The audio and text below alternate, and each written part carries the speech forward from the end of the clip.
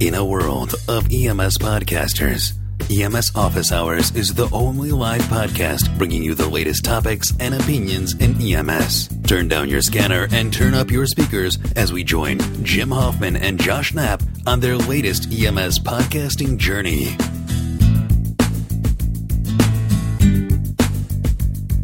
All right, welcome to EMS Office Hours. I'm Jim Hoffman. And I'm Josh Knapp. Josh, we tried to get Dave on today. I know it's short notice. I don't think he's going to make it today. So maybe next time. Well, we're here.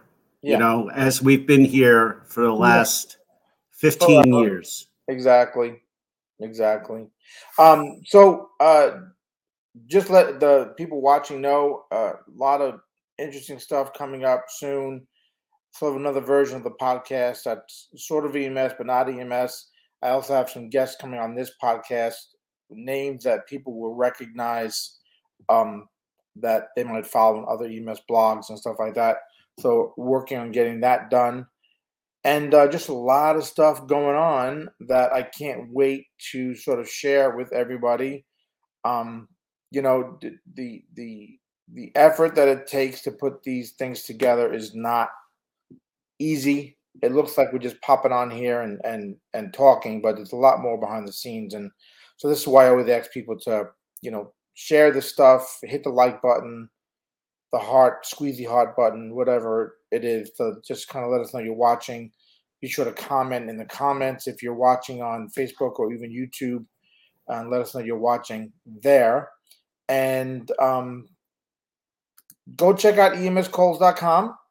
Get a free report there on some differential diagnosis in the field. Since, as we all know, if you've been working EMS more than 5 minutes, everything that is wheezing is not asthma, and all chest pain is not an MI. So Josh, today I wanted to talk a little bit because I've seen this in some of Facebook groups. I've even gotten an email or two of people who joined TurboMedic asking me if they're too old to get into EMS. And some of the people are coming from other industries where they're not even, you know, in EMS at all.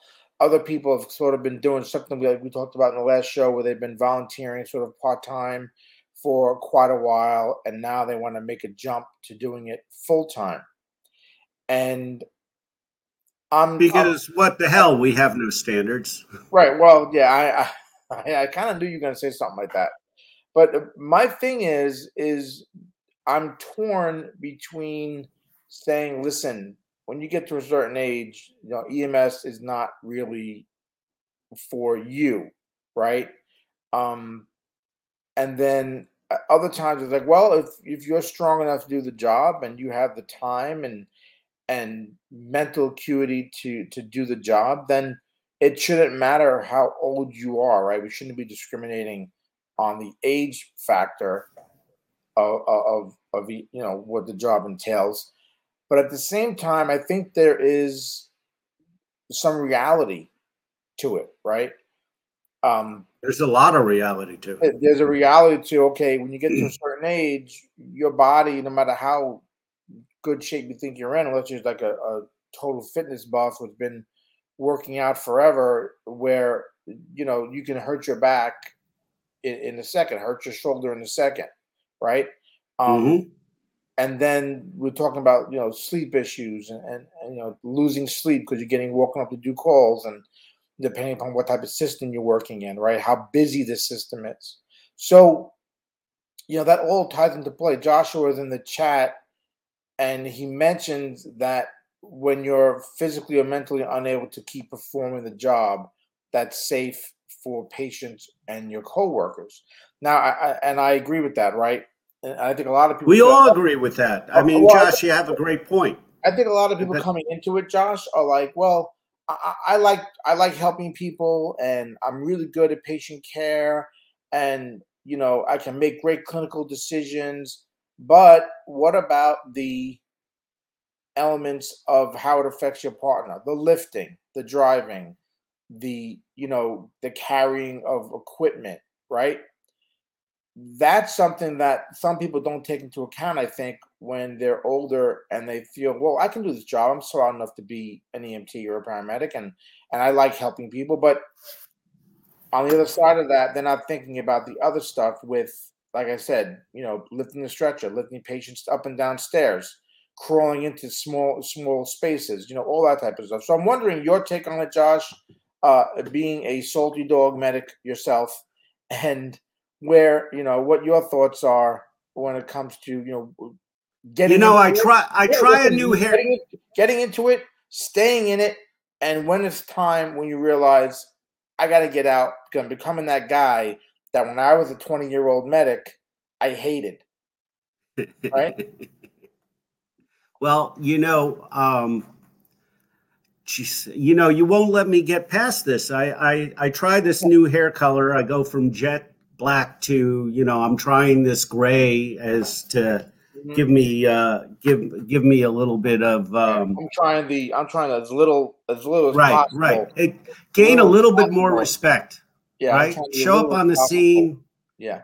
And I'll tell you, it's sort of interesting along the way, because there are some things that are, these hidden benefits. Everybody, when you start your first day, and if you start your first day and you're still looking like you're in your mid 40s, maybe you have some gray at the temples, or, some wisdom showing in the corner of your eye. Hopefully, your first 40 years, and I'm using 40 for a purpose here, but your first 40 years are going to be, you're going to learn what it's like to be in the work environment, be responsible, hopefully maybe as a human, or as somebody getting into the workforce you're talking about, just general. No, because at 40, this should be a non sequitur at that point. You're in the workforce, right? You're changing careers in theory, going to EMS. Right. I mean, that's what I did, and I know there are guys out there and women out there that are, ER techs or someplace involved in the hospital, and maybe you have a hospital-based EMS system, so they see the guys and girls coming and going, and now now they want to be part of it.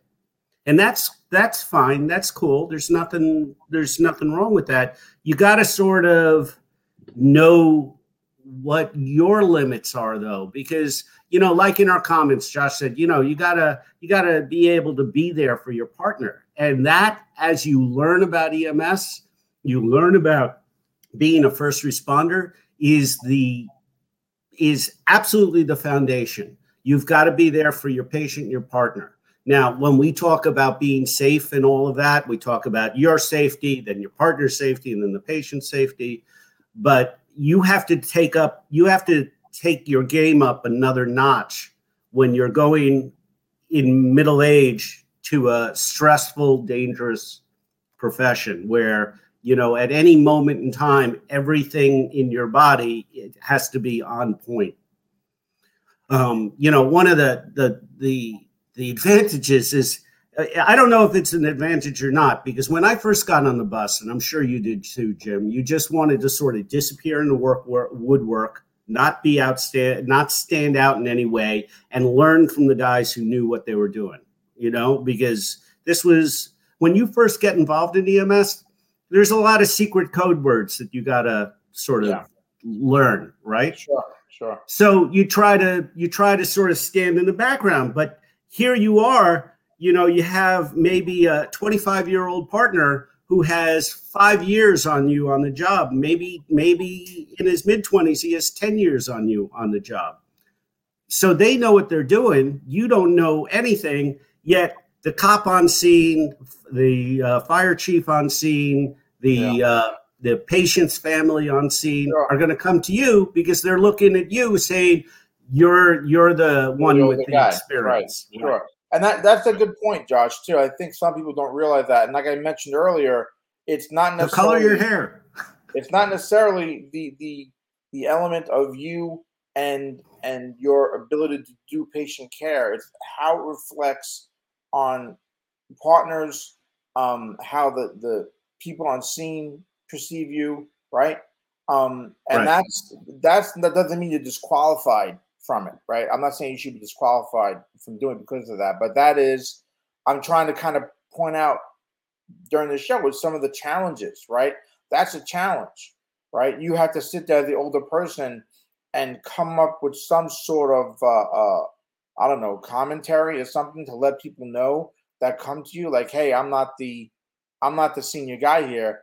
That 25-year-old or whatever has been doing this for 5 years. I've been doing it for five weeks, right? And you don't want to say that either, do you? You don't Right. want No, to say, "Hey, I'm you wanna brand make new sure on the how you job doing. here." Exactly. So You know, it's important. I mean, Steve in the chat mentioned about um, that he teaches a lot, and in a lot of places, especially sort of the rural community that is super out there, the only people that are volunteering, where they have a lot of volunteer agencies in those areas, the people that are volunteering, that are stepping up to do it, are older.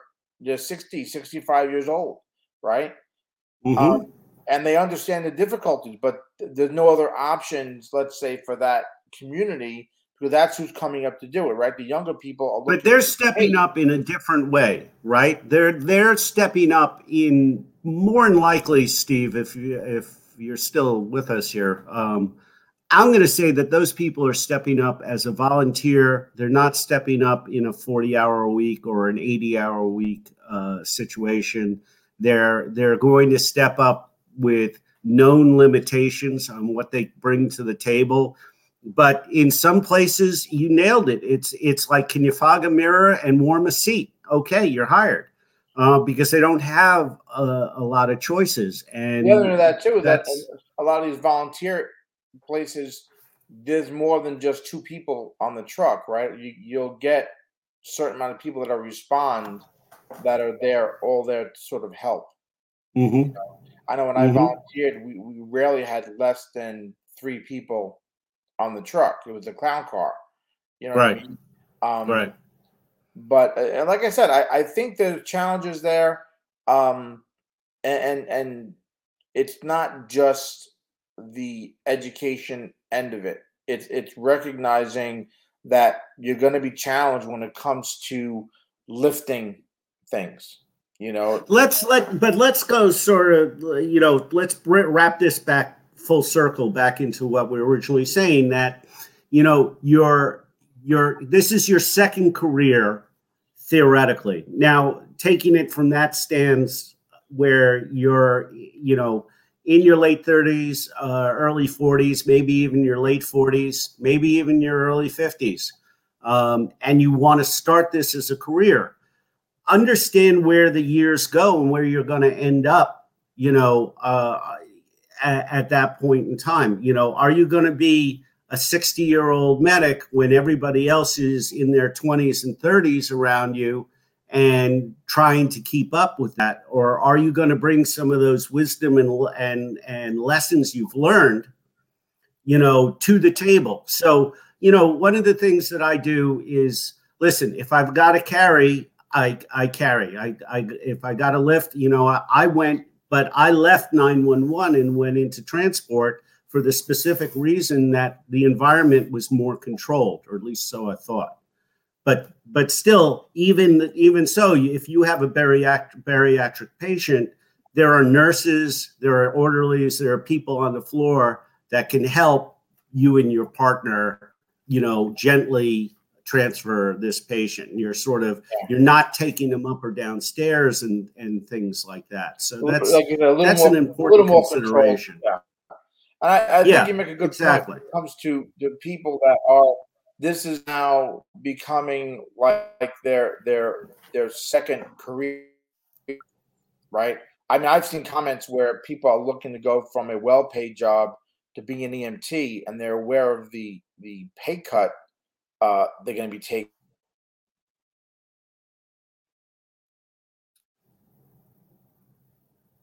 We seem to have lost Jim here. I'm wondering if I'm recording. I'm back. You're back. All righty. Back. Yeah. Your image is still frozen on my side here, and I don't bit of hear an you. internet issue. That's all right. Ah, there you go. Hear Hey, me? Jim. Welcome back. No, I think it's important. I think that some of the comments Steve is making, Joshua makes, that especially in the distant communities that are out there, that they are struggling to get people to respond to calls. So they, like you said, they kind of take what they can get with regards to any kind of age or anything like that. But I think, like you mentioned, a lot of people coming into this are doing it as a second career, right? They're starting something fresh, but I think they have to just recognize. But what happens, Jim? What happens when you transfer? The learning part of it, Josh, right?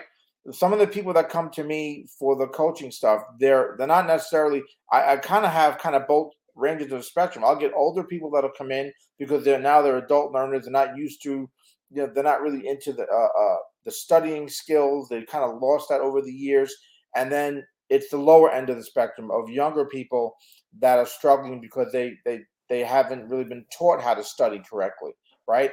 So the older people, there's that challenge as well, right? They're not even EMT. They're thinking about doing it. They're not sure if they're going to be able to pass the classes and the skills and the clinical rotations and the demands of a classroom environment demands. But they have to kind of overcome that thing now, the thing of where they haven't been in school for a while. They have to kind of get back into study mode, right? And there's that challenge of even getting the certification. So when I see people in these Facebook groups where someone asks the questions and everyone is right away, go, you can do it. I'm fucking this old and I started doing, I'm a flight medic and I'm a fucking this and I'm a that and I'm a this and I'm still doing, listen, that's you, right? But there's other people out there who are old and are like, I can't wait to get the hell out of this goddamn business because my back is killing me. I can't keep up with continuing education. I have so many responsibilities outside of the job that I'm 60 years old and I'm done with this thing. Yes. And I'm looking at people looking to just get into it, right? So I think in the end, it comes out to the individual. It comes out to what your skill level is on both your health and fitness, your ability to retain information, and mental ability, like Joshua had said early on, right? Your physical and mental abilities to handle the workload. And I think that's what it comes down to. I don't think there's what to say. Okay, at a certain age, get out. Let the younger people do it. Or at a certain age, you're too old to get into it, or even too young to get into it for that matter. Jim, we go, this touches on so many issues in EMS. I mean, in terms of, the foundation of EMS is to go home at the end of the day, to do the job, theoretically help somebody, but your first responder, your first job is to be able to go home at the end of the day in one piece so you can repeat the thing tomorrow. Right. And I think that, at the same time we're talking about somebody new who doesn't have the same skill set coming in and they're an older person and such. Yes, there are certain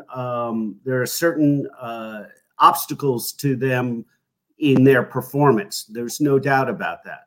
But we also have to sort of be on the defensive there and say, when you're in your, starting midlife, way past your 30s, there's certain wisdoms you bring to the table, theoretically, maturities, that, you don't set you off when you're in the same way that when you're in your 20s. Right. And that's really kind of important because those will be the foundation of your survival skills as you take this on as a second career. I mean, they're, just dumb stuff that 20-year-olds do all the time. They can go out drinking all night and show up to the job with 3 hours sleep and still perform fine and work a double without any problem, But at the same time, that would cripple somebody when they get older and have done that a few times. I mean, you only get to do that a few times before it really takes a toll on your body. Yeah. So, the idea that just because you're older doesn't mean you can't do the job, but at the same time, just because you're older doesn't mean you forget everything. And just because it's a new career, you're not forgetting everything in your past. Yeah. You're bringing that and you're using those skill sets that you've acquired over time and integrate them now into a situation where you can now be more prudent in your response. And that everybody benefits from that. Yeah, I do want to kind of wrap it up with that thought, Josh, is the people that are a little bit older do bring their life experience and into the job, right? Being able to handle multitasking, stressful situations, things like that, where they might have done something similar in a job they came in before, or just their life experiences in general, where they can kind of parlay that into being an EMT or being a paramedic, and that even though, like you mentioned earlier, you're the older guy in the background trying to learn the lingo and trying to evaluate the scene and who's responsible for what, and what role is the cop playing on the scene, what role the first responders really playing on the scene, and people looking at you like, well, you look like you're the older guy, you look like you should be the one in charge, and the 25-year-old is the one that's got more experience. But the fact that you can bring some life experiences into it can help the 25-year-old grow as a provider as well. Absolutely. Listen, there was one thing I remember when I was in medical school, they made us wear a white shirt. So on all the calls, people always thought I had some sort of authority because I'm walking around with a white shirt, and everybody else has got blue, and I'm like, I'm no one's introducing me to the student, right? I'm a big shot. I was a big shot until I said no. I would have to admit, no, I'm the student, and I was like around the same age as the people I was riding with, so it was hard for people to kind of see. So, like you said, just imagine you're the older guy now in the background. It's not as easy to differentiate who's in charge and who's not. It makes it a little tricky, and I think out of everything, we're talking about one of the bigger things that when I see people posting this stuff in groups and having discussions about it, that's one thing nobody really ever mentions, is the actual on the scene. You're the older guy, the younger guys got more experience. They're technically in charge. They're the crew chief or whatever, right? And people looking at you, the older guy, as being the one that should be taking charge, making decisions, telling people what to do, and you're not, And what's worse about that, just as a side note, something personal that I had, is that you have, especially for me, when I transferred into EMS, I left a management position. I was a suit and tie in an office, a manager. I had people reporting to me. So I was used to the command structure of being able to say, hey, get this done, and it would hopefully get done. When I came into EMS, there was, that feeling of, oh, this, and especially when people responded to you like you had authority or control. And so the impetus is to go and, control the scene. And, the humbling factor is, hey, Junior, sit down. This is how it's done. We'll show you. There will be time for you. But right now, stay out of the way. Right. Yeah. Well, Josh, let's end it there. I think we've just kind of highlighted some things because I just want to kind of have sort of a audio discussion about it. Because when I see this stuff going on in social media and these questions being asked, I think they're valid questions. I think people have valid concerns of coming into this, this profession at an older age. And sometimes a bunch of text messages, a bunch of Facebook posts or Instagram posts in answer to it doesn't quite I guess, display the full entity of the difficulties that might be out there. So I'm hoping. Yeah, that a little bit let of me just insight. add one. Let me add one thought to this: is Sure. the idea that when you're older and you're transferring into a new career, the whole key for you, and the key that in EMS is especially important for the people that you're going to be working with, is be self-aware. Know what your limitations are. Know how you need to work around those limitations in order to get the job done. And do some if you're seeing this and you're thinking of it, do some self-evaluation. Can you stand the level of pain and discomfort that the job requires on a daily basis? And if your answer is, maybe it's not for you as a second career. Yeah. Oh, yeah. I agree.